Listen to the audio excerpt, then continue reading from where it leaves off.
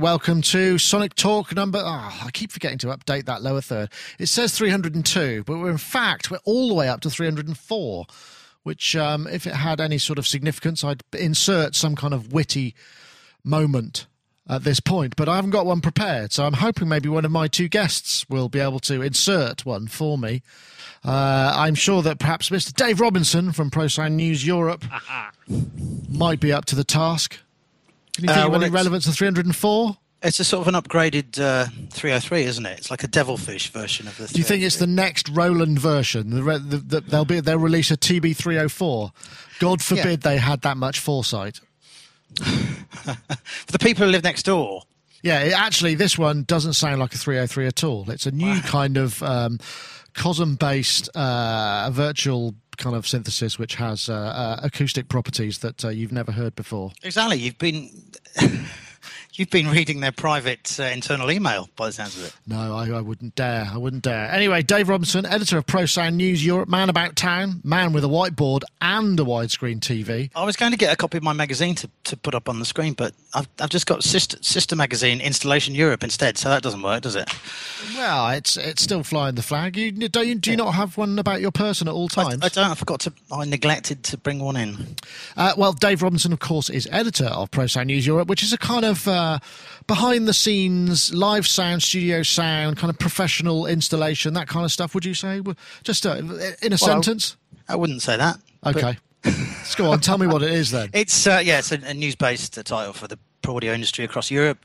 Studios, broadcast, live sound, touring sound, installed sound. There we go. And you're indeed the editor. I am. Monsieur Editor. So thank you very much for joining us, Dave. It's a pleasure to get you here. How's the online stuff going? Are you kind of you're still forging ahead, making inroads into that area? We're trying very hard. We've been doing some SEO work recently, which has proved fascinating subject, extremely fruitful. So have you found yourself sitting at the back of endless seminars, messing about making paper aeroplanes, and then keeping the salient points? Well, I kind of did that a few years ago. I remember going to a Twitter introduction, which must have been 2006, late 2006. A guy at the time saying, "Hey, Twitter, and it's going to do this," and everybody going, "What? Why would we want to do that?" But then, of course, we didn't realise just how it was going to take over the world. So revolutionised everything. Supposedly. Anyway, Dave, thank you. People can find your good publication at that URL provided. It's PSN. It used to be ProSound News Europe. It's now psneurope.com. Oh, I'm terribly sorry. I'll have to update that. I can't, unfortunately, do it right now. Hasn't it? Yes. Anyway, so back to our other guest. We haven't had him for a little while either, actually. This is Mr. Gaz Williams, songsurgeon.co.uk. That's Dave Spears. That's entirely the wrong one. Gaz Goldstar on Twitter. Gaz, of course, been working with Carl Hyde on a solo project, doing kind of rehearsing like crazy with musicians of the highest caliber. Have you got a day off then? Yeah. Underworld are off to Mexico for a few weeks, so nice. To do some gigs. So yes, so I'm back home for a bit, and then our tour starts then sort of at the end of March. There's a warm-up gig in Brighton for any UKers in the 25th, I think, of March. So that'll be the first gig that we're going to do. Then we're off to Japan. Curses, I'm going to be in Cornwall, so it might be a bit of a trek. That's my caravan holiday booked. Starting on the 24th would be lovely. Be a great time. So, Gaz, you've been catching up on your laundry and sort of doing other stuff. What have you been up to? I haven't done any laundry yet. I've just got masses of washing to do. What have I been doing? I've been doing some fun things. I played a few gigs with a dance band called The Egg, who are kind of classic sort of live band. And I did those gigs using just my iPad, which is really, really good fun. So it's like kind of live techno kind of thing. And where was that, Gaz? And that was in Bristol, in a couple of venues in Bristol over a couple of nights. Because they're local to around here, aren't they? To Bristol and Bath. Yeah. Yes, some are. They're kind of. There's two twins who run the band, really. But I mean, this wasn't Maff and somebody. Yeah, Maff and Ned, the twins. Very well regarded session musicians. Those guys actually did a lot of stuff in acid jazz days. I seem to remember. Mm-hmm. What was interesting, I should say, is that the whole kind of the tempo of the whole thing, the whole kind of groove is completely governed by Maff playing drums. So what he's got is he's got this. Oh, I can't remember the name of the software. I'll have to get it off him. But it synchronizes Ableton Live to what he's playing in real time. So there's no click track. It's all based on Maff's real kind of live drumming and feel. So he can vary the tempo and everything. So he gave me like a MIDI out with sort of with tempo clock on there, a MIDI clock, and then so I could kind of synchronize things with it. Although I have to say, what I was doing was so much fun. I just got to explain it because I was using Musix Pro on the iPad, which is like this hexagon kind of layout. Oh yeah. And so I was using that as a MIDI controller, and I was using the brand new PPG Sound Mapper synthesizer. Sounds lovely. That actually, it's got a very interesting set. It's amazing. And I tell you what was really cool with it was, there's a random button on there, and when you press the random button, you just get the most unbelievably random sound. As one would hope. Well, this is what I was doing, and it was like a really funny form of improvisation in that. It's like, I'll give you these 3 words, and you have to make something out of it. Where you just get a patch, and you have to come up with something. Well, to be honest, what I was doing was I was pressing the random button, jump into the kind of hexagon, the music's thing, and then just waiting for an opportune moment to come in, and then join in. And I haven't heard the sound, so I don't know what on earth is going to come out. And it's so random, the sound. And like sometimes the sound was amazing. It was amazing. It just was like, oh, and it was so stimulating. Excellent. And then you just. What about the other times? Well, the one time that Ned was kind of looking over, he's kind of like nodding to sort of like see what I was doing. I was going like, hey, watch this now. Called up this random sound, flicked back, doing exactly the same thing, and came in with this nit. Oh dear. Like the most disappointing sound you can possibly imagine. That's always, it's a bit of a lottery there. Yeah, go on. Interesting you were talking about alternative controllers there. Do you see what I did? I see what you did. Because I've got something to show you. And here it is. Let's see, I'll play this. It should play. This is the Seaboard from Rolly. I think there's some sound to go with it. And it's a kind of new controller. It's a bit like the Hacken to Continuum. It's got a spongy sort of pressable surface with X and Y and poly pressure. All of this is poly stuff with a kind of keyboard layout. And if you're into Pat Metheny, as you can hear, it's a very expressive instrument. But I mean, it could do a lot more besides. This is the only video that's actually out for it yet. And I went along to Real World, where they'd set one up, and we were able to have a bit of a play with it. And it's quite an interesting concept. The whole thing is sort of quite an interesting idea. And I just wonder what people thought about this. I mean, there is a lot of background. I don't know if Dave Robertson, you've actually heard anything about this, because they've been sending out press releases all over the place, in the last couple of days to sort of big it up. They're doing an 88 key version with a limited edition. And they've got a demo at South by Southwest with Mr. Jordan Rudess, who will be giving it a thoroughly good prodding, no doubt, because he's a Hacken Continuum player. So in this case, it sort of makes sense because he's got that kind of those poly pitch bend chops all together and stuff. It's just one of those another opportunity for him, as it were. But this is a very interesting device in that it's very incomplete as well as being sort of promising a lot. I played it. And I had a chance to mess around with it and talk to the people behind it. I have to say, I mean, whether it had been in the back of a car for a long time, I'm not sure, but it felt like chicken breast. Sort of when you pressed it and touched it, and that was sort of is a bit weird. And it takes a little while because, I mean, you can play it extremely badly quite easily because you get all of that. If you don't get your hands in the right place, you get that pitch bend all over the shop. But it's quite quick. It's much quicker to get proficient on it than it is, say, on something like a Harken, which famously takes quite a long time to master. Have you ever? I mean, you're a keyboard player, aren't you, Dave? So, I mean, I am. Yeah. You're looking kind of. I can't tell whether you're looking at the screen in a kind of quizzical, interested way, or a kind of this looks. I have seen this. I was approached by the PR company a little while ago, and we know who that is. I'm not sure if you mentioned who that is, but it's somebody who's worked with a lot of keyboards. Let's put it that way. Yeah. And I had a look at it. It's not Pro Sound News' territory, really, controllers. No, sure. But it's interesting because I read your comments about the Eigenharp, of course. How many years ago was that when we saw that launched? And a nice idea, but any controller that takes too much effort to learn how to operate ain't going to make it. And that's very much the message that I got from the MIDI conference at NAMM, actually. The 30 years of MIDI with Jordan. Yeah, we covered that. It's an interesting, very interesting. Which was, they talked far too much about controllers, I would say. They talked less about what MIDI and sequencing has done, but that's a whole other issue. But at least the Seaboard is a familiar shape. It is a keyboard, effectively. Yeah. And what was the Harken Continuum? Now that's the 3D controller that allows you to push the keys. Is that? It's the same thing. I mean, this does the same thing. You press. You've got poly pressure on all of them, but you also got X and Y, and so you got that. But you've also got that up and down the keys as well. Yeah, and Jordan Rudess is a big.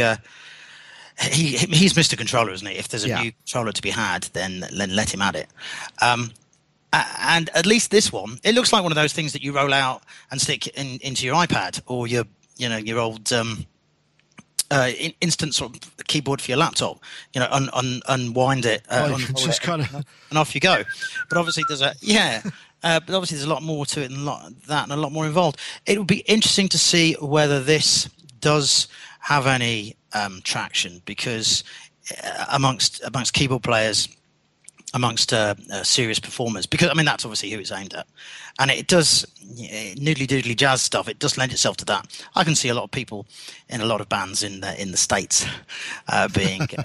I was wondering actually. Well, the thing I immediately saw for it. Well, there were two aspects which immediately sounded like the possibility. One is big orchestral string libraries, where rather than velocity key switching, you've got all this extra expressivity on sort of these additional aspects.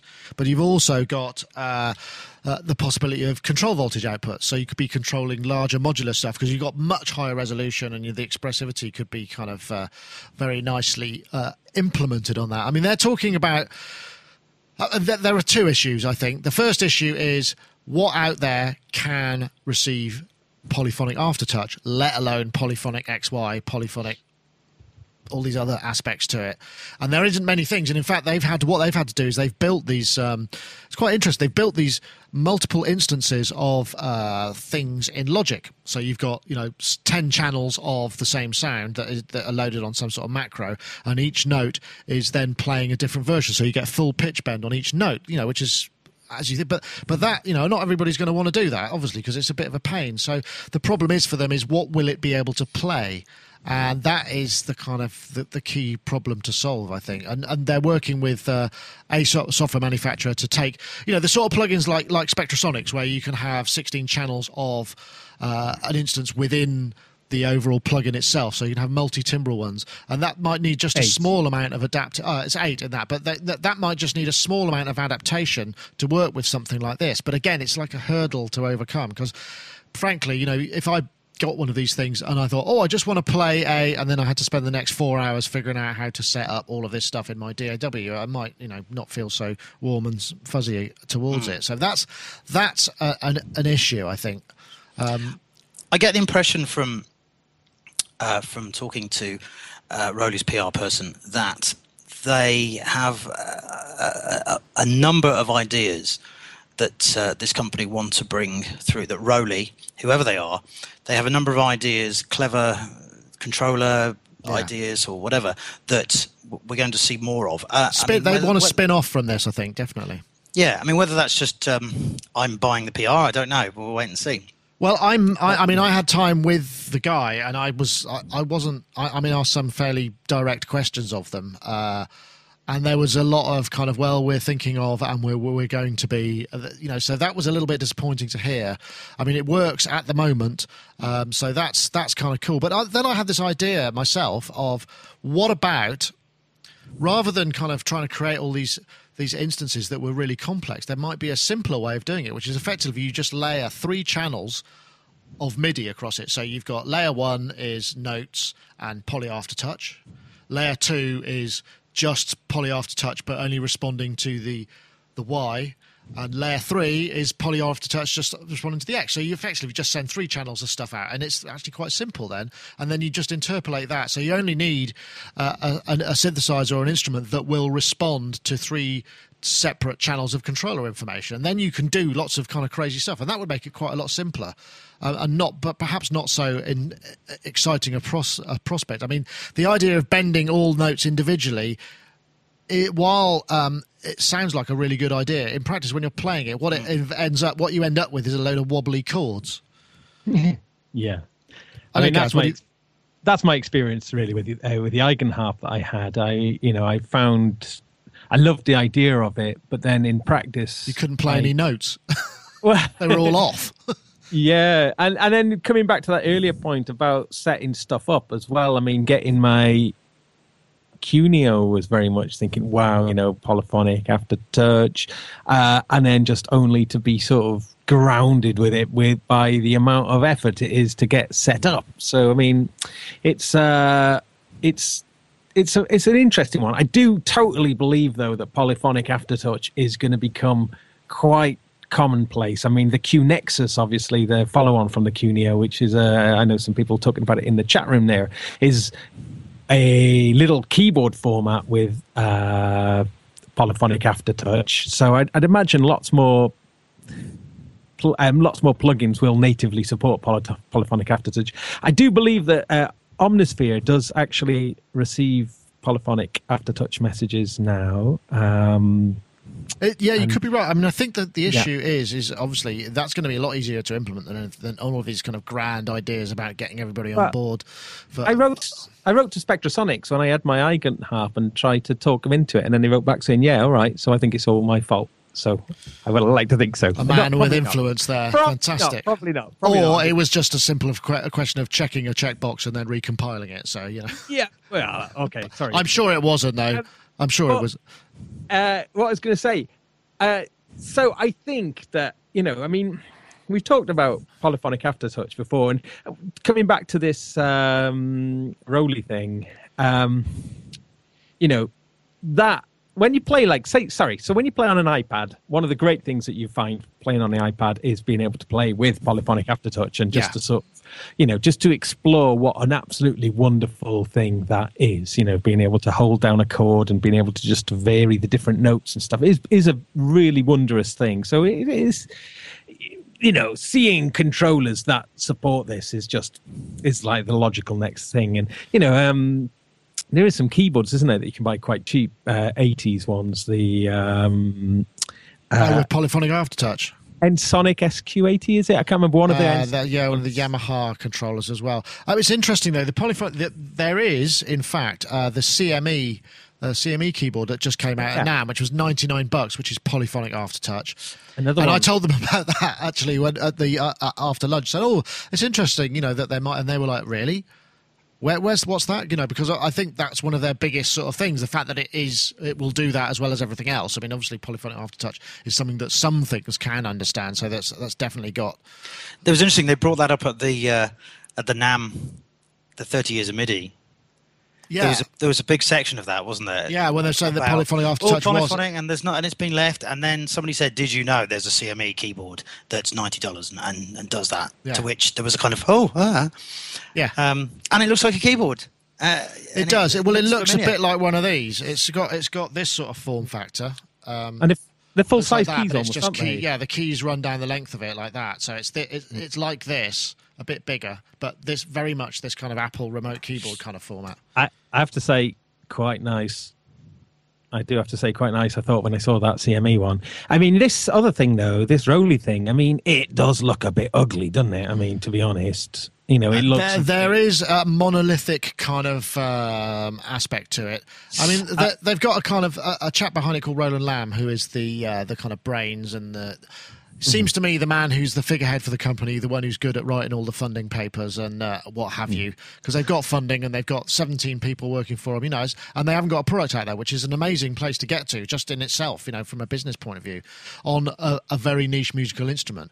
But it does feel like it's got a long way to go. I mean, what we're seeing here is the big daddy, and then they were talking about maybe putting their own synthesis engine in it as well, so it would work standalone, so then they could design it there. But again, there was just no information about who they'd have on board doing that, whether they had any internal synthesis experience of actually how to make decent synthesizers, what sort of DSP. It was all very vague. If they did do that, there would be a lot more enthusiasm for it, wouldn't there? Because I mean, I think the problem with the Eigenharp in many ways, I think, is that it was just a controller at the end of the day, and an expensive one at that. Whereas I think if they'd have actually stuck a kind of dedicated, the reason they were doing that was they were trying to say it's more future proof, and you can understand that.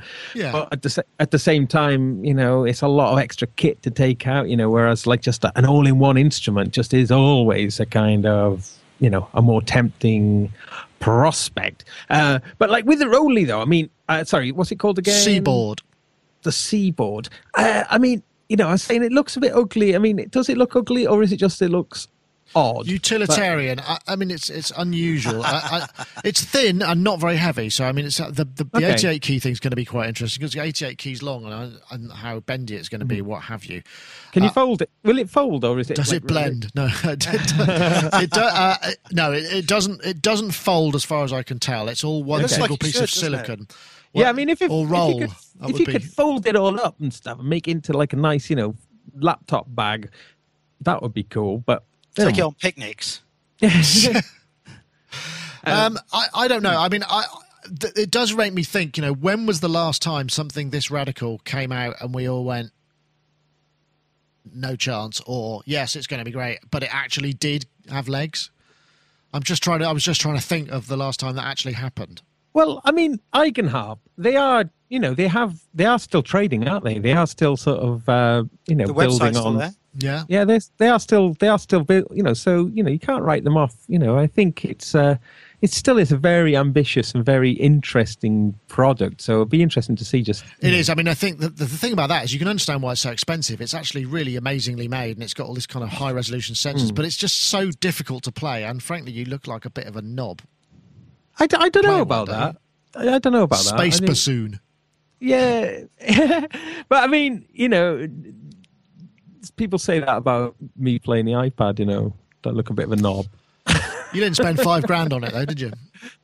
No. Which kind of enhances the amount of, Yeah. No, but I mean, is it that people just don't like seeing people playing things that are a bit unusual? I think they do, but they do though. It's just that whether those things then go on to anything else. I mean, let's take, for instance, Nick, in answer to your question. Yeah. Little Boots. Tenorion, And the Tenorion. How long ago was that? 4 or 5 years? That was the last time, perhaps, that we saw a Radical controller.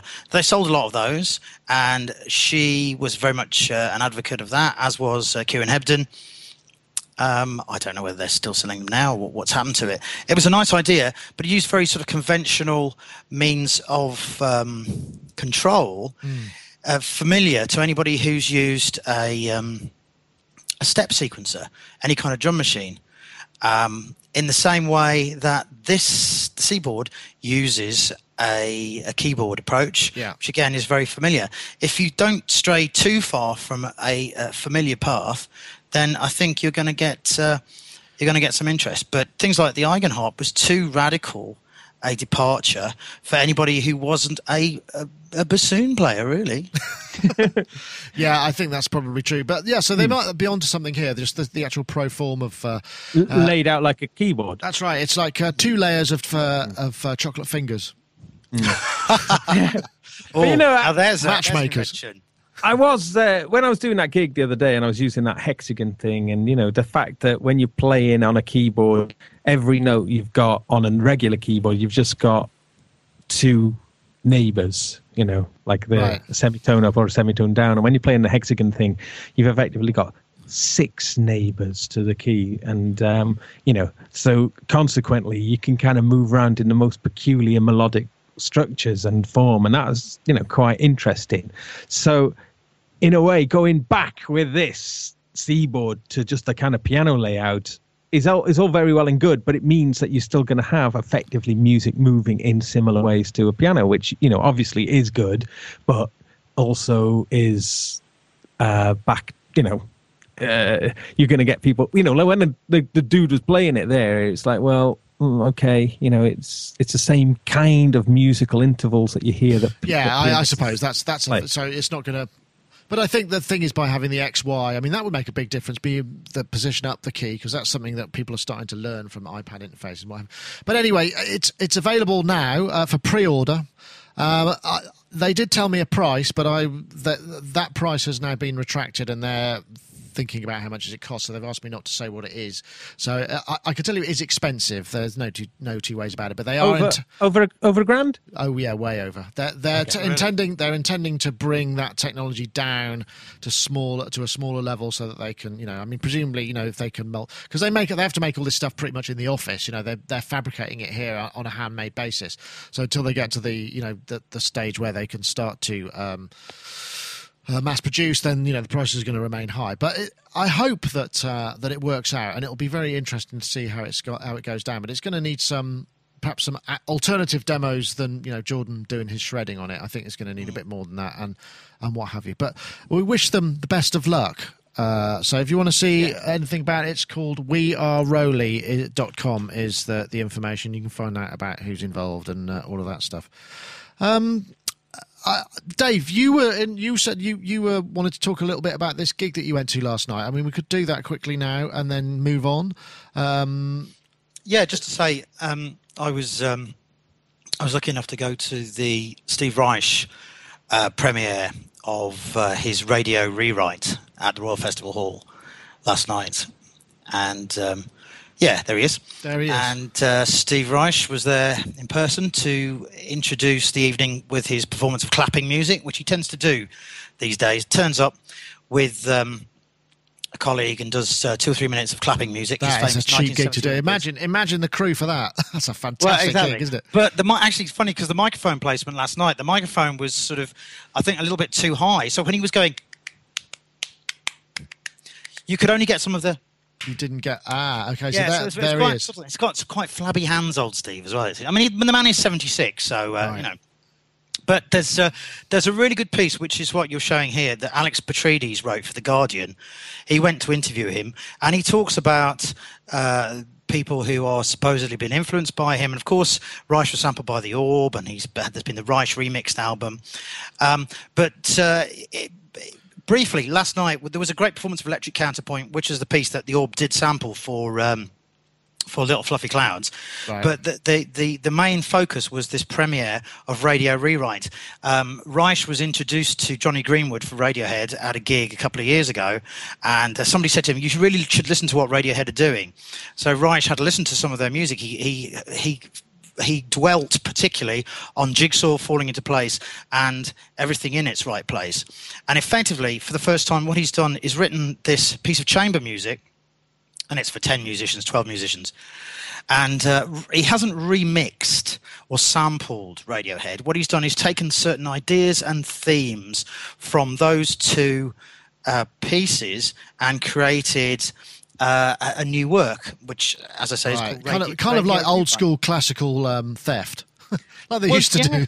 Yeah, but what's variations on a theme? Yeah, well, but what's really interesting is he did a talk afterwards, and he talked about that exactly. He talked about folk tunes coming to Bartok's music and Stravinsky's music, and composers all through history listening to other people and using ideas and using themes, and he's he's trotted out these thoughts on several occasions, and he did it last night. He does it, but it's a great philosophy to have. Basically, he says, if you're going to steal something, steal the really good stuff and use it in a new creative way. And I think that's why when he was sampled by the Orb back in whenever it was, 1990, they came to an agreement with his record company. But it was something that Reich sort of said, well, yeah, they've taken my music and used it in a different way, so we'll come to an agreement. He didn't say, no, you can't use it.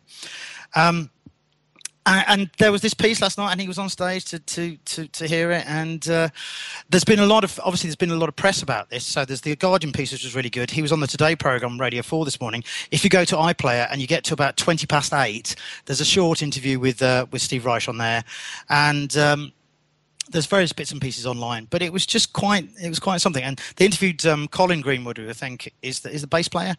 He was saying he's really thrilled that Steve Reich would, for the first time, take a piece of rock music and take parts of it, take elements of it, and write it into one of his works. So it was quite the event last night. I mean, as a piece of music, as I say, 16 minutes long or so, and I can imagine it being used as a piece of dance music or a soundtrack. And I don't know everything in its right place and Jigsaw falling into place. No, me neither. Great tracks. Well, everything is the one that goes everything, and you can hear that 151 theme. You can hear that coming back. But other times it would be interesting to see what a diehard Radiohead fan thought of it, because I think they would be listening to hear parts of those two pieces coming in and out. And I thought there's probably something there that's from the track, but I didn't know whether it was or not. But as an exercise, it's great, and it's nice to see that the sort of high art, if you like, and Radiohead, who are sort of kind of high art rock, aren't they, if you like, but that coming together. And Steve Reich is always he did a little talk afterwards where he talked about that whole thing. He's an amazing man. I've got so much respect for him. And it was just great that at 76, he's that articulate and he's still writing a lot of music. So it's a great evening. He's playing in Birmingham tonight and then in Brighton tomorrow. And then they're doing 2 days in Glasgow. But he's only doing 4 dates in this country. He's back in October, I think. But if you are hearing this and you're in anywhere near those cities and you can get tickets, then I would definitely go and see, because it's just a great, great lineup and a great performance. Interesting. Well, that sounds good. I'm envious that you managed to get to go. I mean, the Steve Reich stuff that I'm just trying to think what. Yeah, I've seen various people perform the clapping music for clapping, and it's clapping music. Yeah, I'm sorry, I got the title wrong there. And as opposed to there's music for pieces of wood. You see, that's what you're confused with, Nick. That's probably what it was. Yeah, I was getting my your wood and your clap. My wood and my clap wrong. It does remind me, though, that when Philip Glass, who obviously is kind of Steve Reich's kind of closest contemporary, yeah, absolutely. A bit more of a good tune, I think, from Mr. Glass. That thing about them that they set up a company as a removals company. Yeah. Philip Glass and Steve Reich did. They were that really strange kind of factoid has just sort of become. That's what the article I read as well mentioned. That just kind of think, how odd. But they did a collaboration. Philip Glass did with the music of David Bowie from Low Symphony, and Heroes, and then Heroes. And I loved them. I thought they were fantastic. Using a similar kind of idea, really, taking themes and tunes and just expanding them into, full kind of classical pieces, for want of a better description. But I'm really, really cool. And I think it's really interesting to see music going that way, rock music influencing classical music. Because Glass has always worked a lot more closely with the pop community. I mean, he did a remix of Aphex Twin, didn't he, which we featured in Future Music back in the day, and he did a string arrangements for Suzanne Vega, and if I'm allowed to mention her name, Nick, and he also did an album with 1,000 Aeroplanes on the Roof, which was done with famous Linda Ronstadt. So he's always worked a lot more closely to the pop and the rock scene, whereas Reich has always been a little bit removed from that, whereas the DJ stroke techno stroke pop community have always referenced him and sampled or been influenced by his work. So for him to make that kind of leap at such a late part of his life is quite something. Yeah.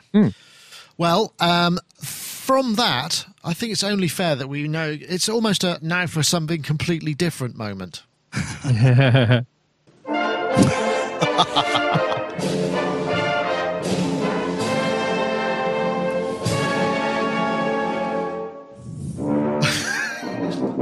The timing, just genius.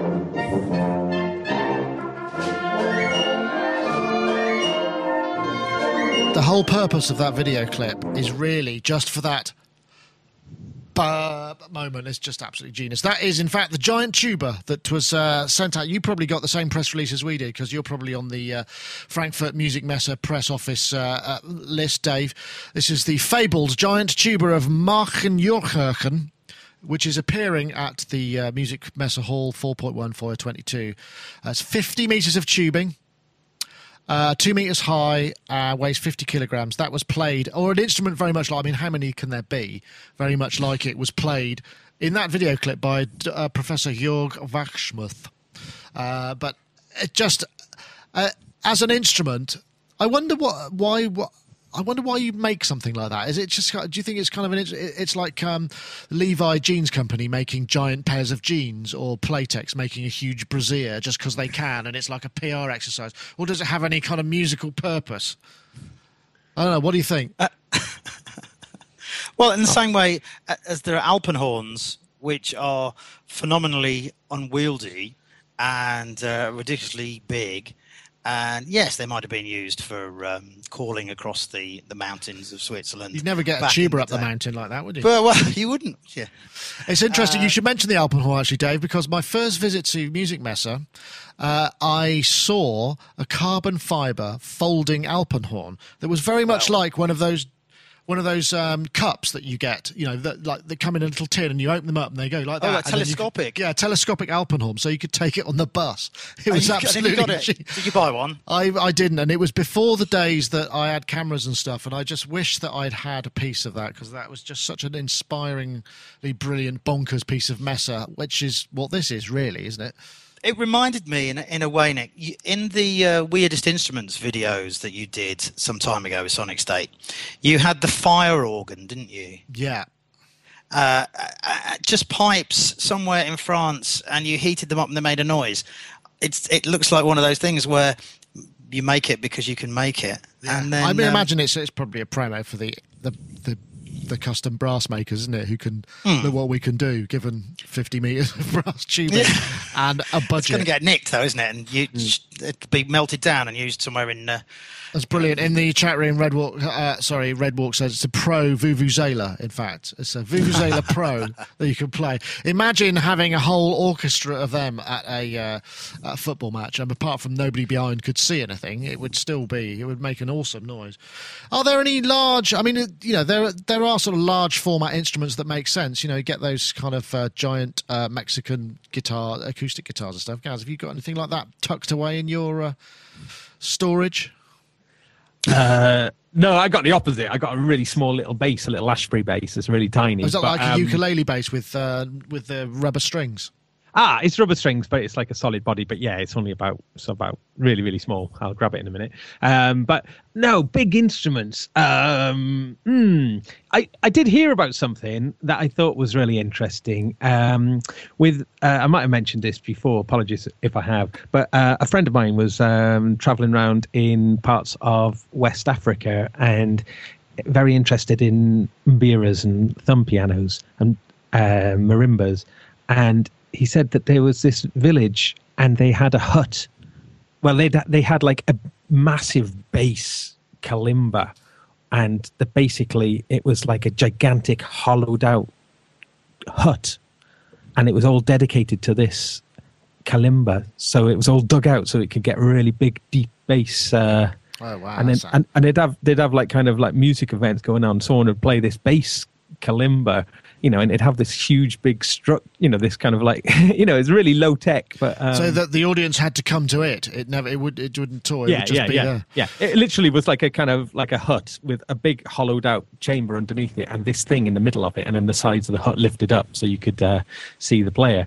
But sort of, I thought that sounded really cool. I've just quickly, the chat room has come up trumps once again. This is SwissCarbonAlpenhorn.net. Who'd have thought it? Eh? There it is. It comes in various pieces there. You can just slot it together. It's the sort of thing that, you imagine an assassin taking out of a kind of giant case, like they put together those fantastically sort of nifty little kind of instrument, and then, this, and for this one, you'd fire a note of low B or something across the fjord or whatever it is they use it for. What did they use it for? Calling sheep or something or communicating? I'm not sure. Anyway, that was a complete digression, but thanks to Ed in the chat room for that particular one. There isn't really far to go with this, really, Dave, apart from the Messer kind of. All I would say, it makes me want to go to and see it in performance. But I guess in Europe, the biggest thing we have is the tuba, and in the States they have the sousaphone, which was John Sousa, the band leader, named after him, and it was the music was written.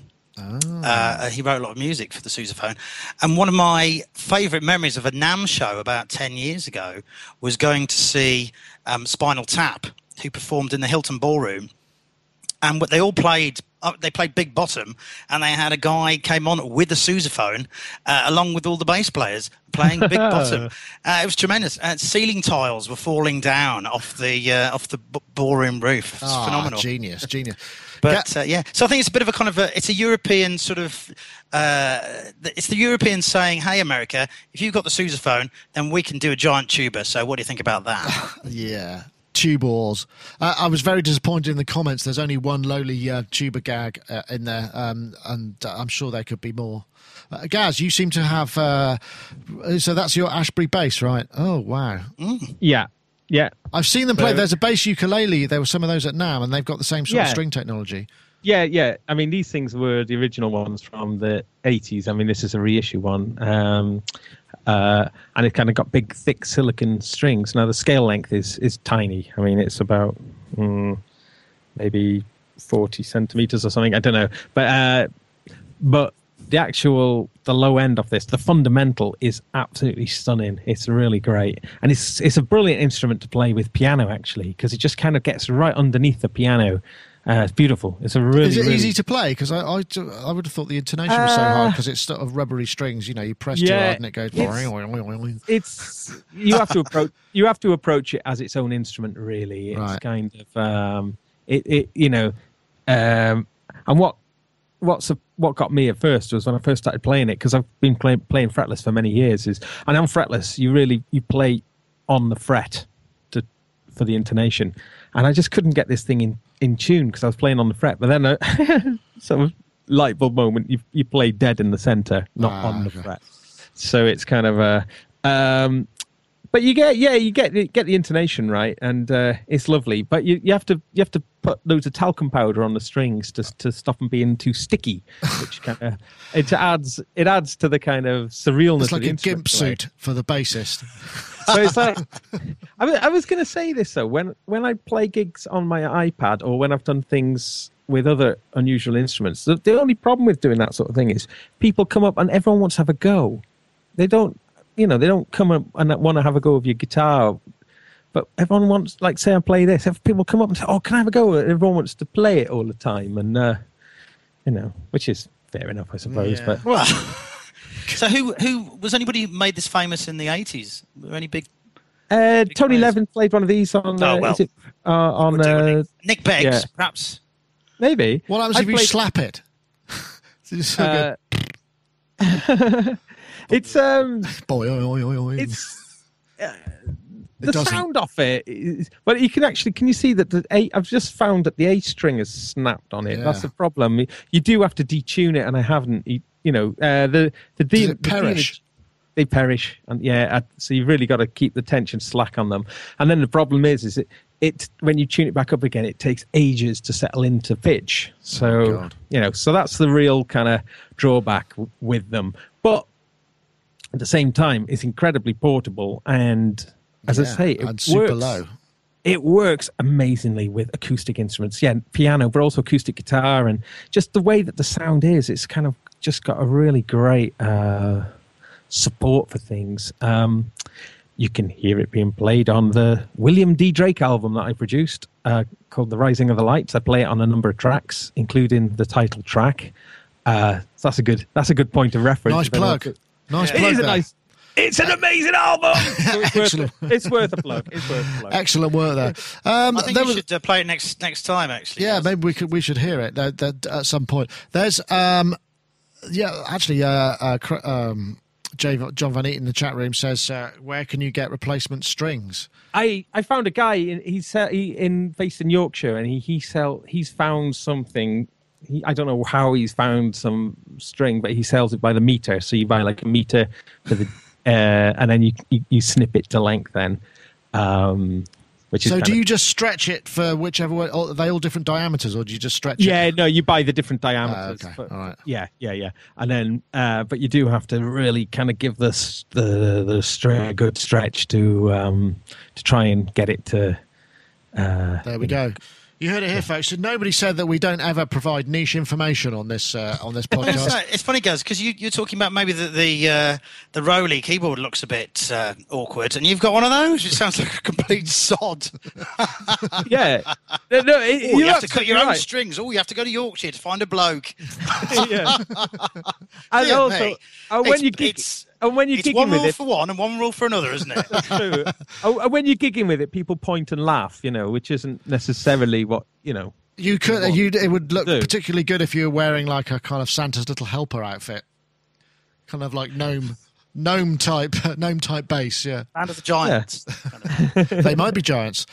Right, we got a few stories here. The one about there was one that you wanted to just quickly mention, which maybe we'll do at the end because I doubt if Dave has had any opportunity at all because we didn't send that out. This was the new Hollow Sun instrument.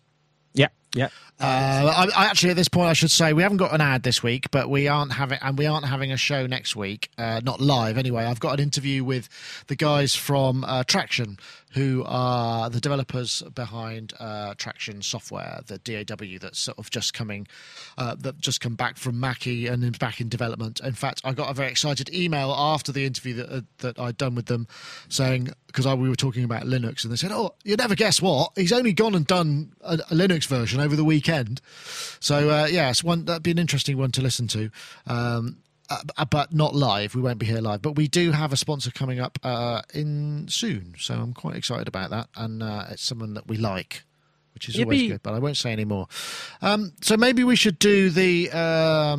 We'll do it. There's the couple. I suppose there's Gautier, and then there's the Totally Enormous Extinct Dinosaurs Live, which I hadn't been aware of, and it was one of our young chaps posted a blog post, so I think I'll hit that because it's an interesting artist actually, and actually quite good music too. I'm going to quickly take you through my live setup. This is via DJ Tech Reviews, great YouTube channel, got lots of stuff, obviously in conjunction with Beatport, and he's live in the States. Because I can't take that much gear, so like in Europe I have more stuff and it's more complicated, but this is the kind of stripped down version for long flights and in faraway countries. I'm in San Francisco, by the way. Very basic, 505. This is a Novation Ultra Nova, which is quite fun to use, pretty fun for live. You can do loads of shit. This is something someone made. I beg your pardon there, sorry. Delphi, and it goes wow, like that, going through some delay. I'm obsessed with Chorus. You should all get obsessed with Chorus. Ableton, obviously. Folks. Oh, it's an interesting piece. I mean, it's that he's just going through his live rig, and you kind of get the impression, he's a DJ, but actually no, it's really quite interesting, sort of bouncy house pop. It's almost like CNC Music Factory, but with a really sullen boy vocal that's slightly out of tune, but it's really, really good and really sort of vibey stuff. And I'd not heard of him before, and I did a bit of research on him, and he's a very interesting chap. He's Orlando Higginbottom, who is actually the son of Professor Edward Higginbottom, who's the conductor of the New College Choir of Oxford. And he was educated in Oxford and has previously worked as a music teacher. So he's kind of like, it's a completely highly skilled musician who's just doing this sort of what sounds like very naive kind of electronic music, but it's just got a really good vibe to it. I don't know, Dave, you got your finger on the pulse. Have you heard of Totally Enormous Extinct Dinosaurs? Well, I have. They're one of these bands, that I thought, I must check it out, and haven't got round to yet. And then when I actually had a look at what he was doing, and found a video for what was the track called? Something that was released back end of last year. But I was quite impressed. Though you're right, it's that kind of 80s singing over the top thing, which doesn't work for him. And how old do you think he is? 26. Because in the video, he looks about 12, and he looked. But that's just you. So, I mean, I shouldn't know. Maybe it's just me. Yeah. They come younger these days, don't they? But it's nice, and I think it's something I want to check out. And if he's playing live rather than just, there's some Ableton there. It's interesting. There's a 505 in there. Yeah. Whether he's using that, presumably Ableton's clocking the 505 rather than the other way around. But something to check out. But I thought. I've got him confused with there's a band that do kind of live drum and bass, and they're called Three Trapped Tigers. Three Trapped Tigers, and I thought Three Trapped Tigers, that's Totally Extinct Enormous Dinosaurs. It's the same. No, of course it's very different. Three Trapped Tigers are three blokes on a drum, a keyboard, a drummer, and a guitarist, and they do kind of drum and bass live. Whereas this guy is sort of, as you say, bouncy techno.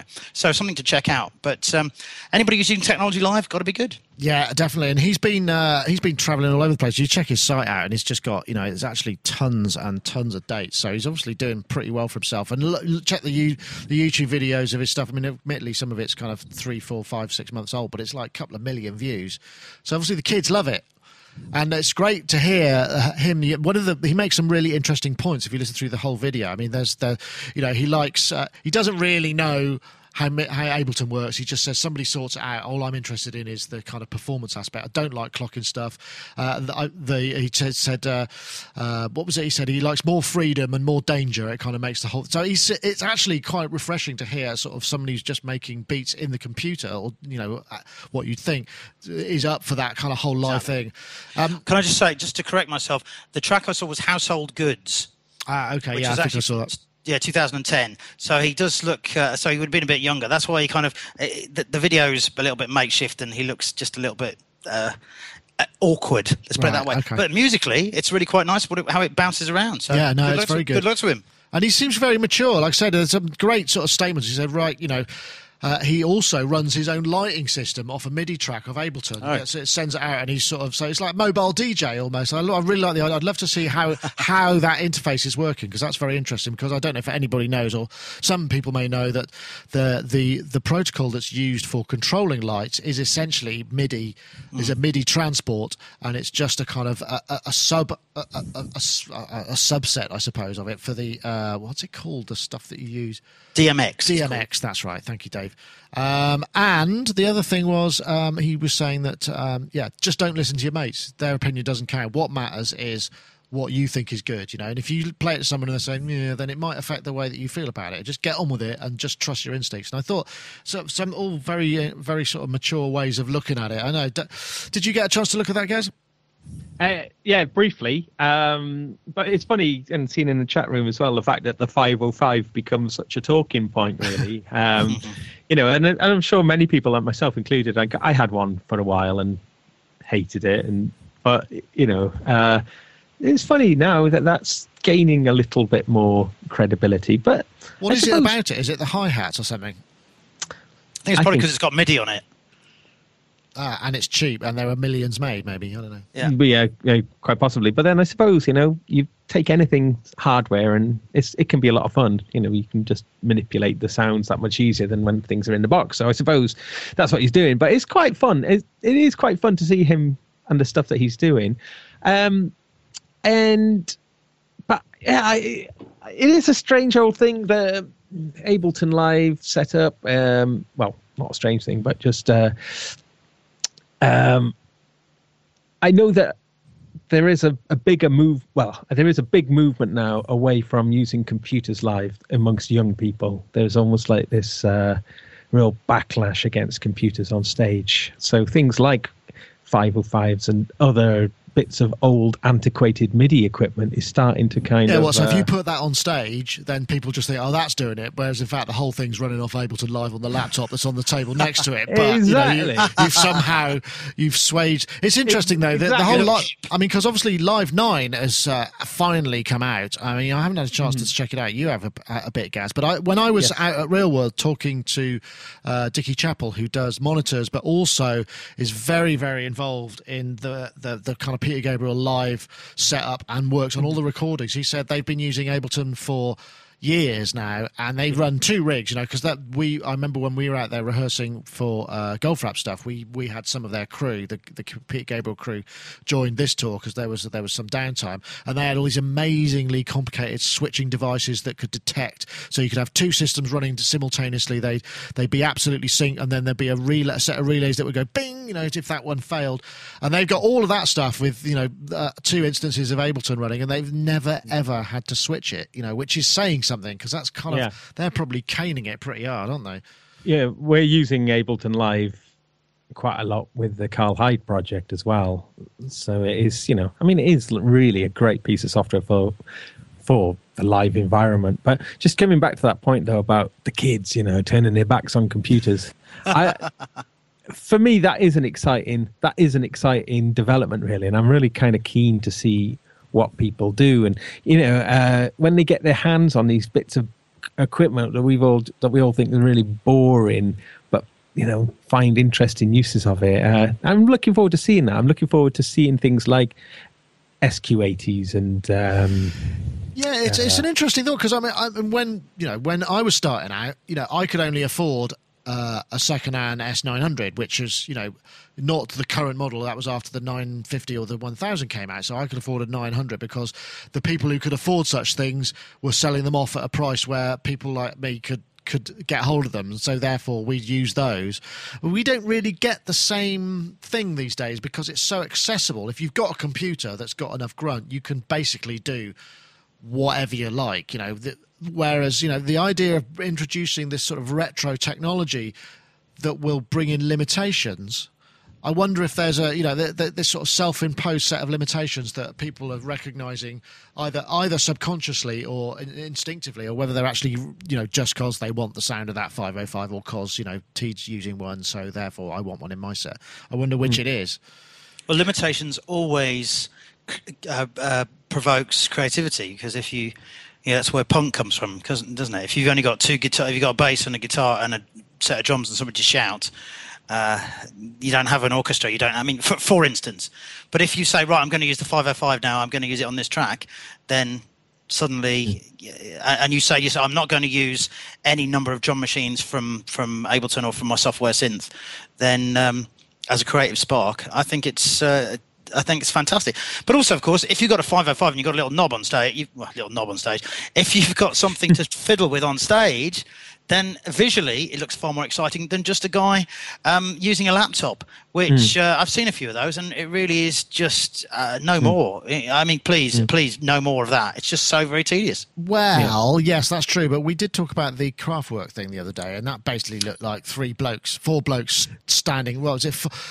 CD player and 4 mini bars. Yeah, I know, but that was a classic, but that's the same. Isn't that the same thing? Why is that allowed then? You have an amazing, incredible, immersive 3D audio experience and 3D graphics. So even though Ralph and the chaps were doing nothing,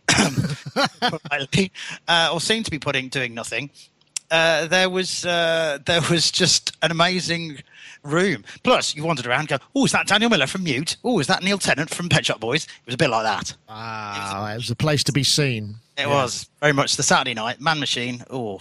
Well, it's an interesting thought, the idea of taking all the, technology being introduced, and again, I started out with probably, I can't remember what it was now, but, a really rubbishy drum machine, a Yamaha DX11 and a really cheap analog delay that had about 200 milliseconds of delay time, and that was it. That's all I could afford, so I had to make do with it and just come up with stuff myself, and I think that's better, isn't it? Technology trickle down. That's a very good term. That's look at you now. There. That's a good technology trickle down.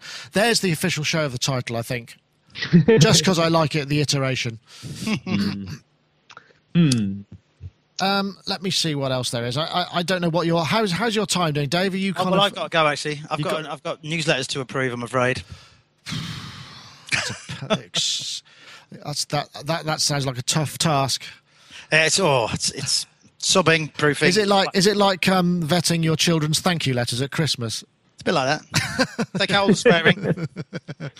Thank you very much for I am using it every day.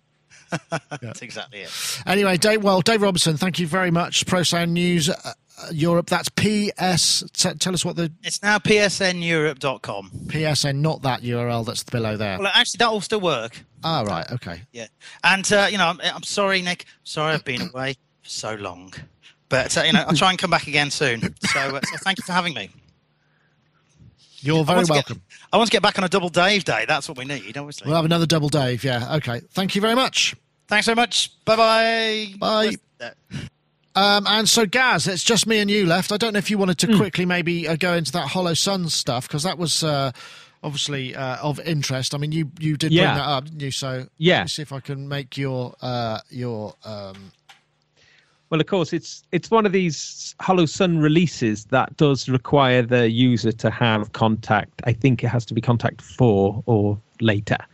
So just have to mention that first. Okay. Let me play this. Because I've got a web page up here, which is this is the SOTU or SOTU. Yeah. I think that's what it's called. Let's see if I can Sound of the Universe. And it's very atmospheric. And as far as I can tell, it's basically the sound. Well, it's inspired by this NASA International Space Agencies have been sending out probes to the deepest recesses of space and recording the telemetry, I guess, and sounds of the universe, the music of the spheres, as we've heard before. Yes, yeah.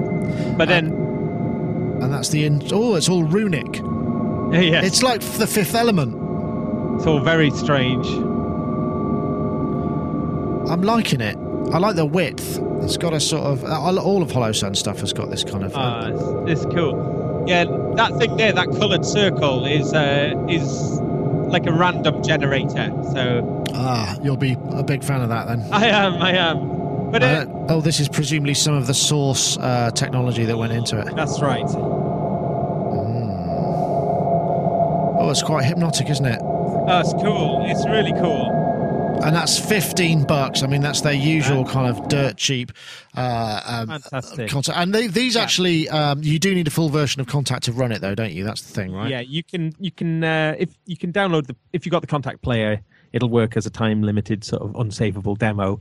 But yeah, if you need Contact 4 or above. And then, so £15. But I mean, you look back at all the stuff that they've been doing over the last couple of years, the MLM, the Music Laboratory machines, and some of the other recent stuff that they've been doing it's just really, really, really great sounding stuff that is very inspiring to use and just so really there's a philosophy behind it. Also, the interesting thing, they've taken the unusual step of following one of his synth idols, Isao Tomito, and master of space music, by putting echo after the reverb, thus smudging everything beautifully into a wash of sound which could emanate from a grand cathedral. It's got that sort of vibe of the Quantic Room Simulator, the freeze, where you just freeze these kind of textures and they just loop infinitely. And that was a very big. I don't know if you ever. That was a sound that was used a lot by Gabriel, the Quantic Room Simulator, funny little Australian company. Well, not funny. I mean, they're I think I saw them at Mesa last year. They've brought out a new version of it. It's very thin, but it still has the same kind of classic interface as the QRS. And that was quadraphonic, if I remember correctly. Nice. Yeah. So, just the thing about Hollow Sun, that, is run by a guy called Stephen Howell. And I think we're going to get him as a guest. Is that the I'd love to at some point. Yeah, definitely. We've got that's the plan. I know that he's keen. But I mean, he is a bit of a legend, really, when you look at what he's achieved over the years. I mean, he pretty much designed the user interfaces, didn't he, for all the Akai samplers from the S1000 upwards. Yeah. Wow. So he's kind of, I think he's a very interesting guy. So he knows a lot about sampling and controlling and whatnot. And this Sound of the Universe expansion, it's quite interesting in that the controls are all completely indecisive. Yeah, they don't mean anything, do they? indecipherable. I'm just trying to see what sort of size download it is, actually. It's big. oh, It's is it big. yeah. It's about It's- 1.5 gig or something. Oh, right, okay. So lots it of is big... much bigger than their normal ones. What I was going to say though about the sort of cryptic controls, though, it's quite interesting because all the sounds that kind of come out of it are all these kind of textures, really. So Yeah. it's not that you would be going in there to kind of tweak the release or whatever, because they're all so Yeah, there abstract. is no release. It's just on. Yeah. So, these controls, you just play with them. Oh, and it makes it sound a bit like that, or it makes it sound a bit Right, like oh. that. But to be honest, I just find that pressing that middle kind of icon that generates a kind of random subset of sounds, from what you've just been doing. And, I think it would be a great piece of software to reach for if you wanted to have like an atmospheric bed to something, be it like a computer game soundtrack or, something. Oh, yeah, no, I can just see that, the 3D rendering wandering around some alien landscape. Yeah. But I mean, because I've got the Music of the Spheres, the NASA thing, and it really does. It has very much got it is that as an instrument. Really, it's the closest thing I've found to that. So if you're familiar with that and you wanted to sort of use it in some way, I have actually sampled that in the past, that NASA thing. So I think we covered that, didn't we, on previous podcasts? It's the Yeah, album yeah. of the Music of the Spheres, yeah. Exactly. Yeah, exactly. So, so to have like an instrument which is inspired by that, I think is cool, and that's why. We always like to show, and also great price. I must put a news item up about it because that's the first I heard of it today, so I will check that out. But jolly good work. In fact, what we might do is play out over some more of it, just so that we can kind of bask in its otherworldness. But obviously now Gaz is the last remaining guest on the show. Imagine, if you will, we're the last two human beings in a post-war sort of apocalyptic kind of landscape, and this is what's outside of our little cocoon of bright technology light. That will set the scene, and then we can use it as the soundtrack. But it's great sort of evolving, unusual sort of sounds. But Gaz, thank you very much for joining us. Pleasure to have you. You're off out again. What are you doing for the next week or so? Off to France. Nice. Yeah, for a week. A good food part of France, or Normandy. Gonna be out there. Oh, lovely. Gonna be doing a bunch of gigs, improvised gigs with my great friend Chris Powell, who's a incredible musician.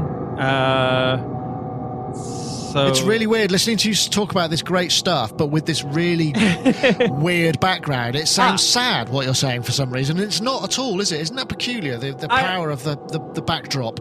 I have to say, I mean, the chat room is reminding me about my pledge to eat my Monotron. Maybe you need to get your future wife to bake you a cake. No, well, we looked at doing that, and I thought, well, that's a cop-out. That is a cop-out. I really haven't been looking at eating my Monotron for real. I have been advised against that it might well kill me. To be honest, I think the ROHS compliancy sticker on the side of it is not going to cover you when you file for... well, I ate it. It didn't say, don't eat me. I ate it, and now I'm ill. So, not great. Yes. Well, but I thought cooking a cake is a cop-out, so I'm thinking of eating of the Monotron. What you could do is make a cake that looks like a Monotron, and maybe with one knob cap ground into it or something. Do you know what I mean? I think that would be acceptable. Do you think so? No. Look, I don't want you to eat it at all. I've said I'd eat it, and I've got to be a man of my word. Well, maybe you could eat the packaging.